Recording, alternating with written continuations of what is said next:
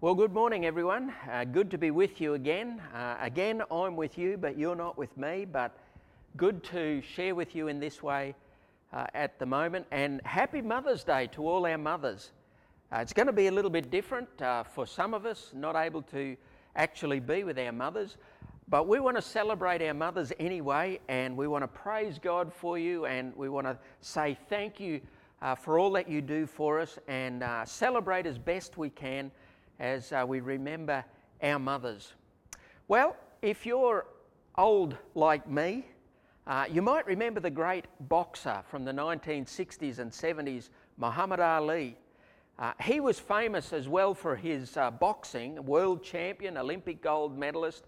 He was famous as much for his boxing as he was for his TV interviews and the witty rhymes that he would often make up about his opponents. He would say things like, "I float like a butterfly and I sting like a bee." But he was also famous for a statement that he would say again and again, especially when he was talking about his opponents. He'd say, "They can't beat me because I am the greatest." Well, he claimed to be the greatest. We always thought that it was a bit arrogant of him to say that, but you know, he beat just about everyone who got in the ring with him, so for a time he was the greatest.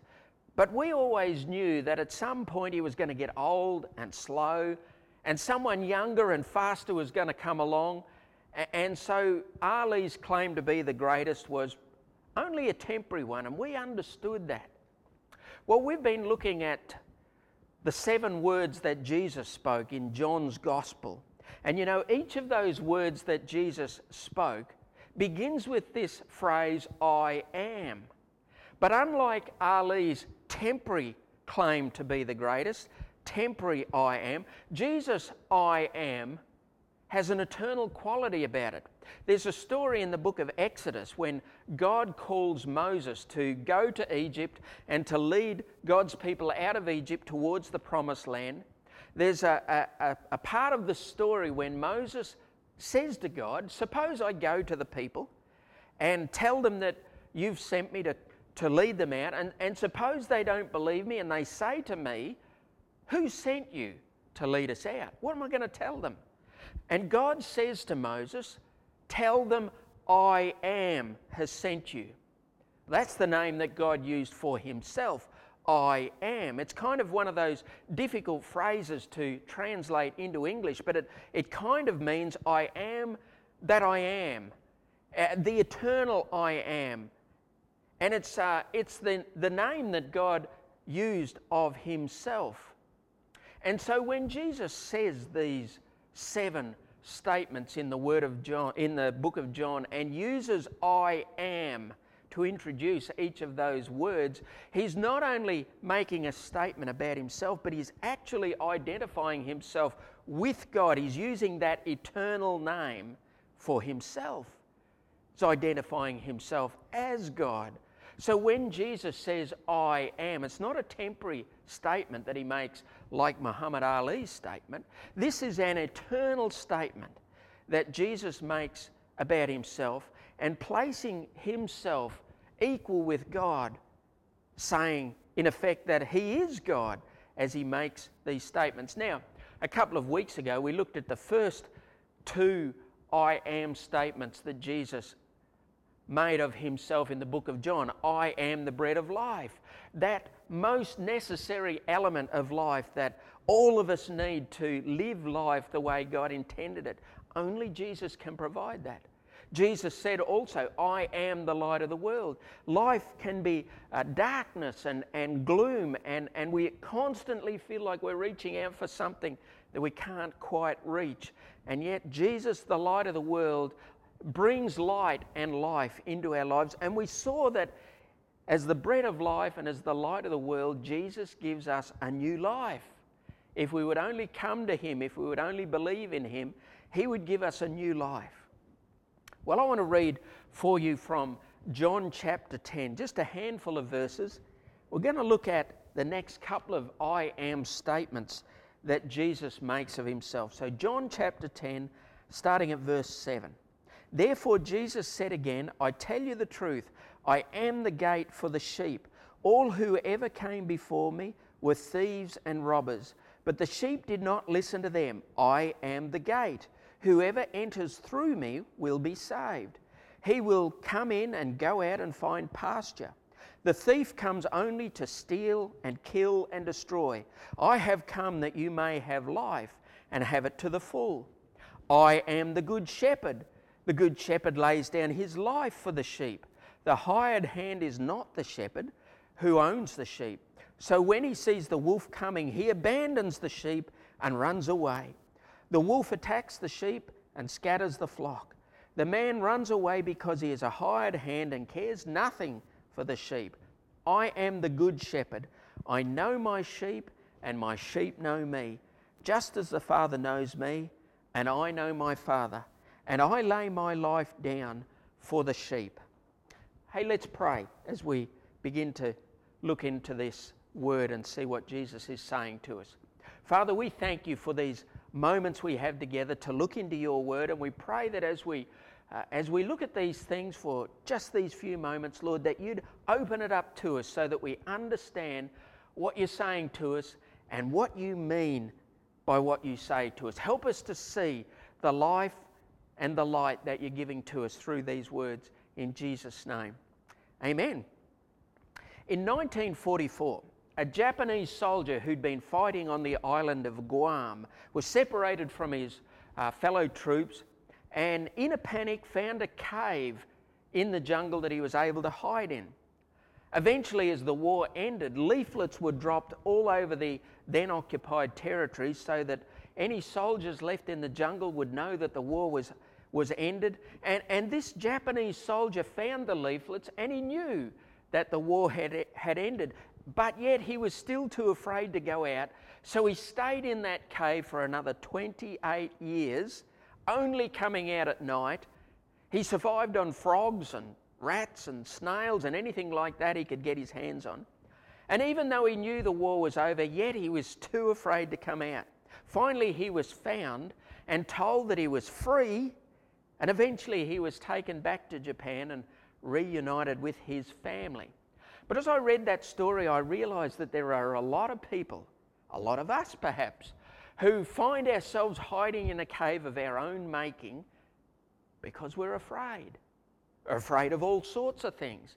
Just too afraid to go out, so we find ourselves hiding away from the world because fear has kept us in hiding for so long.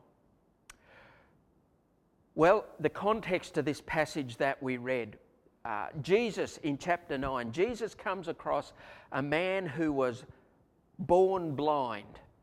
And there's a discussion about why the man was born blind, but in the end of that discussion, Jesus heals the man so that he sees for the first time in life.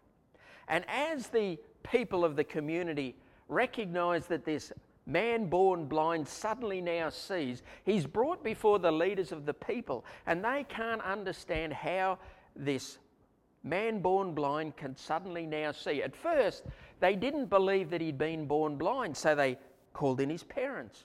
And his parents said, yes, that's our son, and yes, he really was born blind.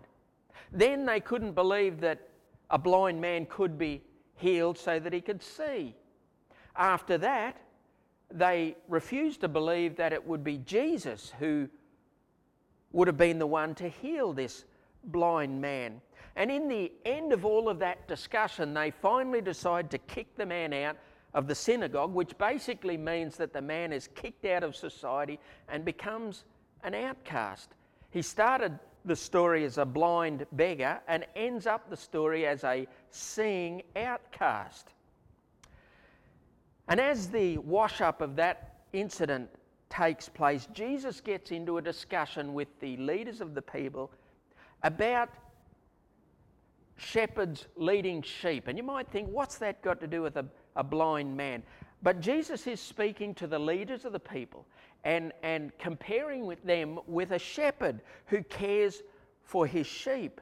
And Jesus is really saying, you are bad shepherds, not caring for your sheep. And they don't quite understand what he's talking about, but eventually Jesus, in verse 7 of John chapter 10, gets to this statement and he says, I am the gate for the sheep.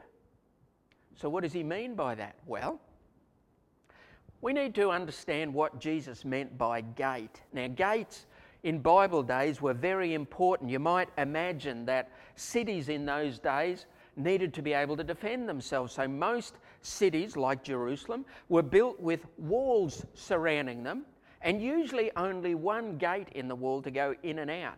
Usually the city had a wall built around the outside with a gate, and then inside that wall there was a second wall with a gate. And to get into the city you had to go first through the outer gate and then through the inner gate. And in between those two gates was a very important place in the city. It was the place that agreements were made. There's a story in Genesis of Abraham agreeing to buy some land buy it from the people who own the land, and he makes the agreement before the witnesses, in front of the witnesses who happen to be present in the gates of the city, in this space between the gates. There's another story in the book of Ruth of Boaz, who was a kinsman of Ruth, agreeing to redeem her, to, in a sense, buy her out and marry her, even though there was someone who had a prior claim to Ruth. And that agreement was made in the city gates before the witnesses that happened to be present. Not only agreements, but usually kings would sit in that space between the gates, and that would function like the town hall or the law courts. Cases were heard in that space between the gates, and cases would be tried before the witnesses that happened to be present at that moment. Often there was a market happening between the gates. We're also told the ancient prophets would preach in that space between the gates, and it's said that they established justice between the gates. If you're in trouble, if you're on the run for some particular reason, it was said that you could run to the gates of the city, and if you got to the gates of the city, then your case could be heard. There would be someone there, a judge or a king or someone who could hear your case, and you'd find safety and security if you could run to the gates of the city. You know, gates are also mentioned in the last book of the Bible, in the book of Revelation, when it's describing the new Jerusalem coming down out of heaven, and it talks about the gates that will be open for people to enter into. Gates were very important. They were the entrance into, and they were also the exit out of. If you wanted to go into or come out of the city, you had to go through that gate. They were the places for justice. It's where the king held court. They were the places of truth, where the prophets preached. And gates were like a shield. In fact, the word gate is often translated shield. It was a place of safety and security, the gates of the city. Well, Jesus says, I am the gate for the sheep. It's not only the way in and the way out of the sheep pen for the sheep to get in and out of, but Jesus is saying, I am that way. I am that gate. I am that shield.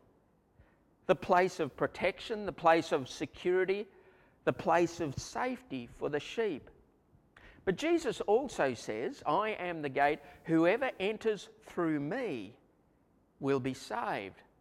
Now, when Jesus makes that statement, he's not only speaking of himself as the gate, he's also talking about the way of salvation. You know, I remember someone saying to me years and years ago, there's lots of streets and they all end up at the city square, so there are lots of ways to find God.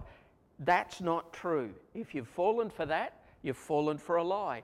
Jesus has said, and we've read it this morning, I am the gate. And just as there was often only one gate into the city, so Jesus is saying he is the only gate. If you want to find salvation, you must enter through him. I am the gate. Whoever enters through me will be saved. Jesus is the gate who provides salvation for us. He's the gate who provides security for us. He's the gate who will restore life for us. He's the gate where we can find security and hope. If your life is broken, if you're feeling torn to pieces by the wolves that are out there, then you need to run to the gate, who is Jesus. And if you run to Jesus, you will find salvation, you'll find protection, you'll find security. The only way through Jesus. Well, Jesus goes on from there to say, I am the good shepherd. He says, I am the gate for the sheep. I am the good shepherd. You know, this is the one who makes our lives secure. If gates are the place where we find that security, Jesus is the one, the shepherd, who gives us that security. You know, everyone longs for security. We're told by experts that a sense of security is one of the most basic senses that we have. We need to feel as though we're loved, we need to feel as though our lives have purpose, and we need to feel a sense of security. Jesus is that security for us. We live out that need for security by locking our doors at night, by locking our cars when we park them in the street, by making sure that everything that we own and that we are is safe and secure. That's how we outlive that sense of our need for security. But Jesus is saying, I am the gate, the place where you can find security and safety, and I am the good shepherd. And he's just spoken about how good shepherds protect the sheep. Now, Jesus says this twice. He says, I am the good shepherd 2 times. Shepherds in the Bible are really important. You know, Moses, the great leader of the people, started out life as a shepherd. David, the great king, the greatest king that Israel has ever had, also started out his life as a shepherd. In fact, I was reading the other day that the scepter that a king would use, which would represent the protection and the authority and power of a king, was usually modelled on the staff that a shepherd carried. And a shepherd would use that staff to protect his sheep. If a sheep needed to be lifted up out of a hole, he would use the hook on the end of his staff to lift the sheep up. A shepherd would also use that staff to protect the sheep. If there was an animal or something that came to attack the sheep, he'd use that as a weapon to protect the sheep. So the idea of shepherds is not only for protection, it's for security, it's for care as well. So, but what does Jesus mean when he says, I am the good shepherd? Well, he's saying 2 things, I think. First of all, he's using that picture of a shepherd caring for his sheep to describe himself caring for his people. And he's also contrasting good shepherds with bad shepherds. The leaders of the people in Jesus' day were called bad shepherds because they cared more about themselves than they did for the people. But Jesus, the good shepherd, cares more about his people than he does for himself. And he's also reflecting on Old Testament prophecies that condemn the leaders of the people for caring more about themselves than they do for the people. But Jesus, in making this statement, I am the good shepherd, first of all says, the good shepherd lays down his life for the sheep. In that statement, Jesus is talking about what he would do when he went to death on the cross for his people. Again, he's contrasting himself with the bad shepherds, the leaders of the people that don't care about the people at all. But Jesus says that he's prepared to lay down his life for the people that he loves. Now, there's a picture there of the Passover lamb. The ancient Israelites were told at a certain time of the year during a certain festival that they were to take a lamb, they were to butcher the lamb, they were to take some of the blood from the lamb and put it on their doorposts, and when God saw that, he would pass over their house and everyone within that house would be safe. That was a way of God passing over the angel of death that was going to visit the people at that time, passing over those houses where the blood was sprinkled. But it was also a picture looking forward to Jesus, the Passover lamb, killed for his people during the festival of Passover. Now Jesus is saying the good shepherd lays down his life for the sheep. Jesus takes care of his sheep. I am the gate, the place of safety and security. I am the good shepherd, caring for my sheep. Jesus also says, I am the good shepherd. I know my sheep, and my sheep know me. This is a picture that Jesus is using of ancient times where often there were lots of different flocks of sheep all kept together in the same pen. And in the morning, as the shepherds would come to lead their flocks out to find pasture, the shepherd would call his sheep, and the sheep that knew his voice would separate themselves out of the flock and join their shepherd and go out and find pasture. And Jesus is using that picture to talk about how he knows his people and his people know him. There's a picture there of relationship.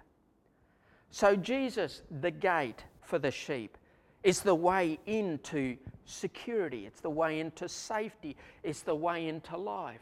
Jesus, the good shepherd, laying down his life because he cares for the sheep.